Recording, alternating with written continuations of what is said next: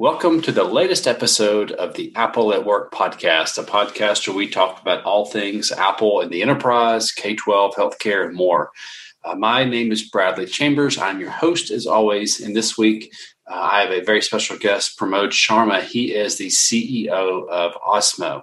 So many of you are probably familiar with Osmo. It's one of the best accessories for the iPad, works with Fire tablets as well. But it uses the iPad to allow you to use educational apps, but also then play in the real world as well. Really innovative product. So Pramod, welcome to the show. Thanks for joining us. Good to be here.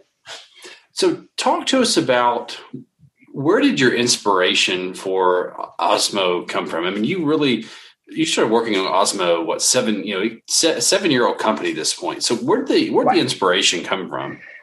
Yeah. So I have two kids.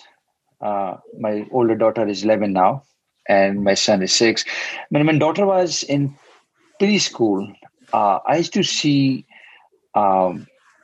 what teachers were trying to do in her classroom was trying to expose her to a lot of physical play, because for them physical play is very healthy.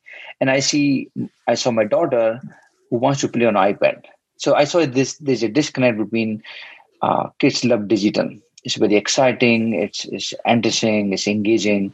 And I see what parents and teachers are trying to encourage kids to have a physical play. So I saw there's a missing link between a physical play and digital play. And that intersection is something that has been a very exciting for us to explore in Osmo journey. Your product really was ahead of its time. Looking where we are today, we all understand the value of technology, but we've also seen kind of this pullback to, particularly in education, the value of hands-on learning and seeing and touching and feeling. And so Osmo really strikes a perfect balance there, where it allows you to have content that's engaging, that helps kids learn and do in different ways, but also it isn't just them being a zombie staring at a screen for an hour or two. And again, you guys were ahead of your time here. I mean, when you brought this out on the market, we were kind of all still fully into the everything is going technical model. And I think particularly coming off a period where a lot of schools are still learning virtually, we've all begun to really value the face-to-face and the hands-on learning. And so you guys really strike this perfect balance. So obviously you integrate heavily with the iPad. When you were developing this product, what led you to the iPad, and did you guys talk to Apple kind of as you were building it? Yeah, we actually, in the beginning, we had our first prototype on an Android phone. I was working, before I started Osmo, I was at Google, so I was in Android ecosystem. I started prototyping on an Android phone, and we realized very quickly that the Android ecosystem was quite fragmented from a hardware form factor standpoint. Just the screen sizes, the location of a camera is very fragmented. And what we found very attractive about iPad ecosystem was we can actually count how many different possibilities are on iPad ecosystem, from a hardware support angle, or where the kind of cameras and all the variants that exist. That was very attractive. So we started prototyping on iPad, and once we had an early prototype, we did talk to a couple of people at Apple, and Apple was very supportive. They've been very, very supportive of Osmo, because Osmo has been a use case that wasn't like a common use case on iPad.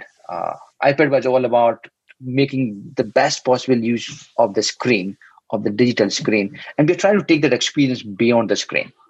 And that was very exciting for Apple, and Apple was very supportive, whether there was questions we might have on the future versions, the changes, how they're thinking in the camera ecosystem, or just the software support. And in general, not just the building a product, but at some point when we were ready for go to market, we started engaging with the Apple retail team. And the retail team was very excited to showcase this in the physical retail stores. And that was a big thing for a a smaller company because that sort of got us very instant credibility from a brand positioning. So Apple has been a great partner for us, and Apple ecosystem, because it has been a very well designed ecosystem, it's easier to think about an accessory or a add-on ecosystem on top of Apple ecosystem. Yeah, that makes a lot of sense on how it would really benefit Apple to expand the iPad more than just apps. It's this digital learning hub. Now, obviously, since your original models come out, you guys have expanded out into multiple new product categories, still centered around the centralized idea of Osmo. But I know this year you guys have had some really exciting releases that I actually reviewed, and we'll have a link to that in the show notes. Talk to us about kind of what you've put out this year, content-wise and product-wise. One of the things we are doing now is we are trying to focus a lot on going deeper on learning. Because in the beginning of Osmo, one of the biggest challenge for us as a company was just describing what is Osmo. And I always used to say that Osmo allows iPad to see what's in front so you can interact with your hands. So our focus was really trying to build a set of experiences that showcase what's all is possible on the platform. And that's what we've done in the last couple of years. This year, our focus is going deeper. We know that's easier for parents to understand, for kids to understand, for kids are really engaged. They love all the experiences we built. Now we want to go deeper into learning. So this year, one of the line we have launched is Osmo Math Wizard, which is we're launching curriculum-inspired products that cover almost all the aspect of early math. And because math is such a hands-on, math is very abstract, but to really understand math, you want to bring it down into the real world in some form or way. And that's where Osmo is very, very powerful. So we want to go this year, we are going deeper into math. We're also trying to build more digital content for existing physical pieces. So we have these two hero products, Genius Kit and Little Genius Kit. And we are adding more digital content. When I say digital content, I mean more digital games that work with the existing physical pieces. So overarching theme for Osmo going forward is we know it works. Let's go deeper on the content. This episode of the Apple at Work podcast is sponsored by 9to5Mac's repair services for schools and enterprises. If you have a fleet of Macs, iPads, iPhones, even Chromebooks that you need to get repaired either in bulk or on an ongoing basis as repairs come up, check out the link in our show notes to learn about a special partner that we've are working with to enable enterprise repairs, again, for K-12, healthcare, anything in between. Very, very easy, very reputable official parts. So check it out in the show notes. It's the 9to5Mac repair services for your schools and businesses. And you're not really having to convince people now, hey, this will actually work. This is not a gimmick. Talk about, if you can, how are schools using this in the classroom? Obviously, the use cases at home and in virtual learning are definitely easy to explain. What are you all seeing with schools and using this either as a classroom set, in a STEM lab? What are some of the stories you're hearing? As you know, COVID has fundamentally disrupted what happens in the school, in the classroom. A lot of it is happening at home now. There are two. So before COVID, pre-COVID, our primary use case in schools was this as a supplemental tool. So you learn about math concepts and you want kids to practice math and have fun while practicing math. That was that has been the primary use case on math, coding, reading, where Osmo is used as a practice tool that kids want to spend time. And that's a big deal for teachers because teachers' primary job is engage kids in learning activity within a classroom. And what we have done as a company is we're trying to bring this gamification of learning. and that is used as supplement. That has been used as supplemental activity. When I say pre-COVID, because most of the schools are remote right now, and that's the classroom experience is sort of on a hold for now. The second use case for Osmo that we discovered around the COVID time is an ability for a teacher to share their desk with the students remotely. So Osmo, and that's not really a game. There's an app we call it's called Osmo Projector app, and it integrates with Zoom. So what teacher can do is they can use a physical piece of paper and start drawing on top of it, start writing on top of it. They can bring their textbook and sort of use the physical space the way they will do in a classroom and share that with students who are remote. And that second use case has been, again, this has been relevant only in a COVID era. And that has been a really a big thing for schools to adopt Osmo Projector. It's a free app. If you have an Osmo, you just download the free app and you start using it. So these are the two primary use cases: the supplemental learning after the class, in the classroom after the primary session is over, and the share your desk for remote learning. One of the things that makes your product different than a lot of other things on the iPad is, their apps can be updated. And obviously you all have apps as well, but you have a physical hardware product that once it's out there can't be updated. What kind of testing do you guys go through when you're, your new coding product, for example? How do you go about seeing, does this work for students? How do you kind of work through that? If something is going to be useful, if it's too hard, if it's too easy? There are three things we test. The number one thing we test is this relevant for playful learning as an end goal for us? We want kids to learn through play. And so we always look at a category, like whether you want to do more in coding or math. Is this relevant? And this answer is a very quick answer. You can quickly answer the question.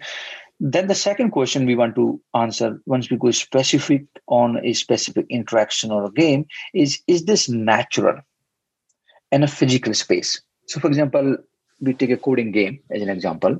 We have these coding pieces that kids put together to sort of write a mini program that iPad can see and understand. Now, is that natural to put pieces together? Are kids going to stack them the way we want? Is the physical manipulation is natural? And that's something we test heavily, because if you get that wrong, then the whole thing falls apart. And we made some mistakes in the past, and we learn a lot after testing. But now, whenever we start a new game, we always do a lot of testing in a physical space. Once that's solid, that this is natural, like for example, drawing on a piece of paper is natural for kids. Throwing tiles in front of, like, just tossing things is natural for kids. Building with hands is natural. So once you have a confidence there, we do a lot of testing on the actual engagement, which is it fun for the first half an hour? Is it fun to come back? How often kids want to come back? Is it social or just a solo experience? So we do heavy testing on physical, and then a lot of heavy testing on digital. One of the things you mentioned about is the risk, the limits of having a physical thing is harder to upgrade. That's why we front load a lot of testing on physical pieces earlier in the process, so that we don't have to make any changes. Software, we keep changing. So all the games that we released 5 years ago, the physical pieces haven't changed, but the digital game is fundamentally different now, and we keep changing, and that's the beauty of it. Yeah, that is the nice thing is, once you have this core hardware in the home, you can really expand on that. Obviously 2020 and virtual learning has really validated your products in new ways. Kind of look ahead to 2021, and I know you probably can't give away anything secret, but what's next for Osmo?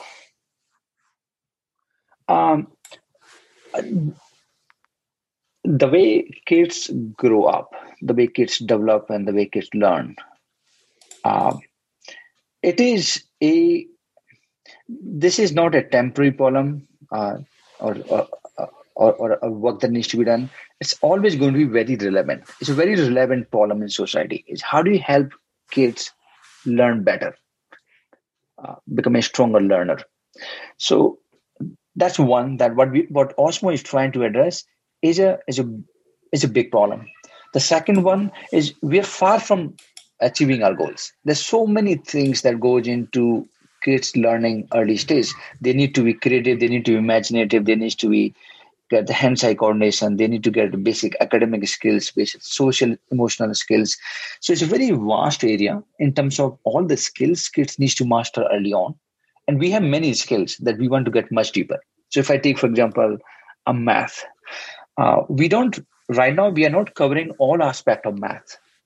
So we want to go a lot deeper in that. We are not covering all aspect of reading, like reading as a skill, like how do you go from recognizing an alphabet, basic alphabet, to starting to read a simple words, sentences, to really starting to comprehend, to get into love with learning. Like if you look at reading as a reading and math as two sort of skills, kids take many years to master them. And Osmo can play a much bigger role than it's playing today in terms of go deeper in each one of them. So the good thing for Osmo is what the problem we are addressing is going to be always relevant. It's not going to be out of fashion. This is important, how to help kids learn. And there's a lot of scope for what all we can do. So that's our mission for 2021 and 2022 is just let's get deeper into this, because we've proven the basic model.